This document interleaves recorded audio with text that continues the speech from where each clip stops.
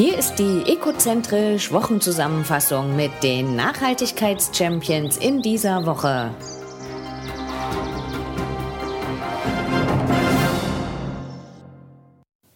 Den Rechner länger verwenden, auch das ist nachhaltig.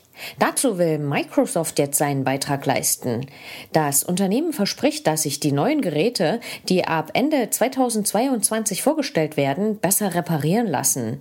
Dabei geht es um Surface-Notebooks und Tablets, später sollen Spielekonsolen verbessert werden. Microsoft will lokale Reparaturoptionen ermöglichen bzw. erleichtern. Das betrifft die Reparatur in den Geschäften, aber auch die durch den Kunden selbst veranlasst werden.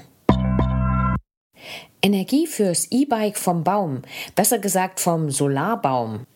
Die Firma ASCA hat eine Ladesäule für E-Bikes hergestellt, die die Form eines Baums hat. Der Solar Tree macht Strom für E-Bike-Ladestationen von 3 Mehrfamilienhäusern für altersgerechtes Wohnen in Löchgau. Die rund 2,5 Meter langen Solarmodule der rund 6 Meter hohen Installation bestehen aus organischen Solarfolien. Diese Solarfolien sind extrem flexibel. Mit der herkömmlichen Technik wären diese individuellen Formen nicht möglich gewesen, so ein Sprecher der Firma ASCA. Die Nutzung des Solarstroms ist nicht auf das Beladen von E-Bikes beschränkt. Wenn gerade kein Rad beladen wird, wird der Strom für den Allgemeinstrom der Tiefgarage der Häuser benutzt. Auftraggeber für dieses innovative Projekt war das Bauunternehmen Strenger Bauen und Wohnen. Den Klimawandel bekämpfen will auch die Firma Hemmersbach. Das globale IT-Dienstleistungsunternehmen kündigte eine Initiative zum Klimaschutz an, die komplett aus Eigenmitteln finanziert wird. Die Initiative heißt Hemmersbach Climate Force. Dabei handelt es sich um einen Prozess, der das Mineral Olivin einsetzt, um auf natürliche Weise CO2 aus der Atmosphäre zu entfernen. Die Initiative ist eine Aktion innerhalb der Direct-Action-Programme des Unternehmens, die das Ziel haben, globale Probleme direkt anzugehen. Dafür setzt Hemmersbach mindestens 20% seines jährlichen Gewinns ein. Die Programme unterstützen beispielsweise benachteiligte Kinder in Indien und Polen oder setzen sich für den Tierschutz ein.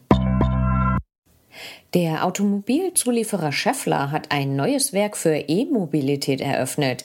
Es befindet sich in Westungarn und schafft 150 neue Arbeitsplätze. Das Werk ist das erste reine E-Mobilitätswerk der Schaeffler-Gruppe weltweit. Damit gilt es als Kompetenzzentrum für die Produktion von Komponenten und Systemen für E-Antriebe. Diese Antriebe sind entweder E-Motoren oder Hybridgetriebe. Die hochmoderne Anlage ist zum größten Teil automatisiert. Bis 2023 will das Unternehmen in dem neuen Werk bis zu 800.000 Produkte herstellen können.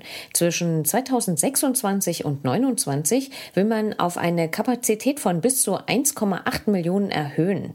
Das Werksgebäude selbst wurde auch unter Nachhaltigkeitsgesichtspunkten entwickelt. Der Strom kommt aus Photovoltaikanlagen, es gibt Abwasser- und Regenwasser-Wiederaufbereitungsanlagen, ein intelligentes Wärme- und Kühlmanagement sowie stromsparende LED-Beleuchtung. Ein Herz fürs Fahrrad. VW-Chef Herbert Dietz hat mit einer Twitter-Meldung erneut auf sich aufmerksam gemacht. Darin ist er auf dem Fahrrad zu sehen, verbunden mit dem Statement, wie gut Radfahren für Gesundheit und Umwelt ist. Gleichzeitig fordert er, dass das Fahrrad in einem künftigen Mobilitätsmix ausreichend Platz bekommt. Darüber hinaus schreibt Dies auf seinem LinkedIn-Account, dass viele VW-Mitarbeiter gern mit dem Rad statt mit dem Auto zur Arbeit kommen würden. Dies ginge jedoch noch besser, wenn sie im Werk direkt bis zum Arbeitsplatz fahren könnten. Dies soll nun am Standort Wolfsburg mit einem Pilotprojekt getestet werden. Intelligenter Einsatz von Pflanzenschutzmitteln.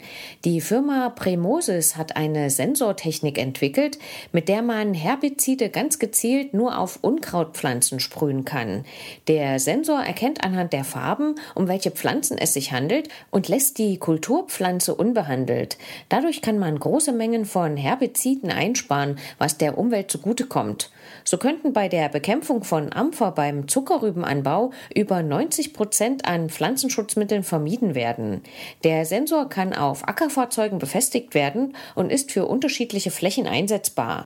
Die Deutsche Bundesstiftung für Umwelt hat die Neuentwicklung mit fast 400.000 € gefördert. Guinness-Weltrekord für einen E-Laster. Das hat ein Projektteam der Unternehmen DPD Schweiz, Futuricum und Continental erreicht. Der Futuricum-Truck, der für DPD Schweiz im Regionalverkehr im Einsatz ist, war mit Continental-Reifen ausgestattet. Er hatte eine Batterie mit einer Kapazität von 680 Kilowattstunden an Bord. Das ist die größte Lkw-Batterie Europas.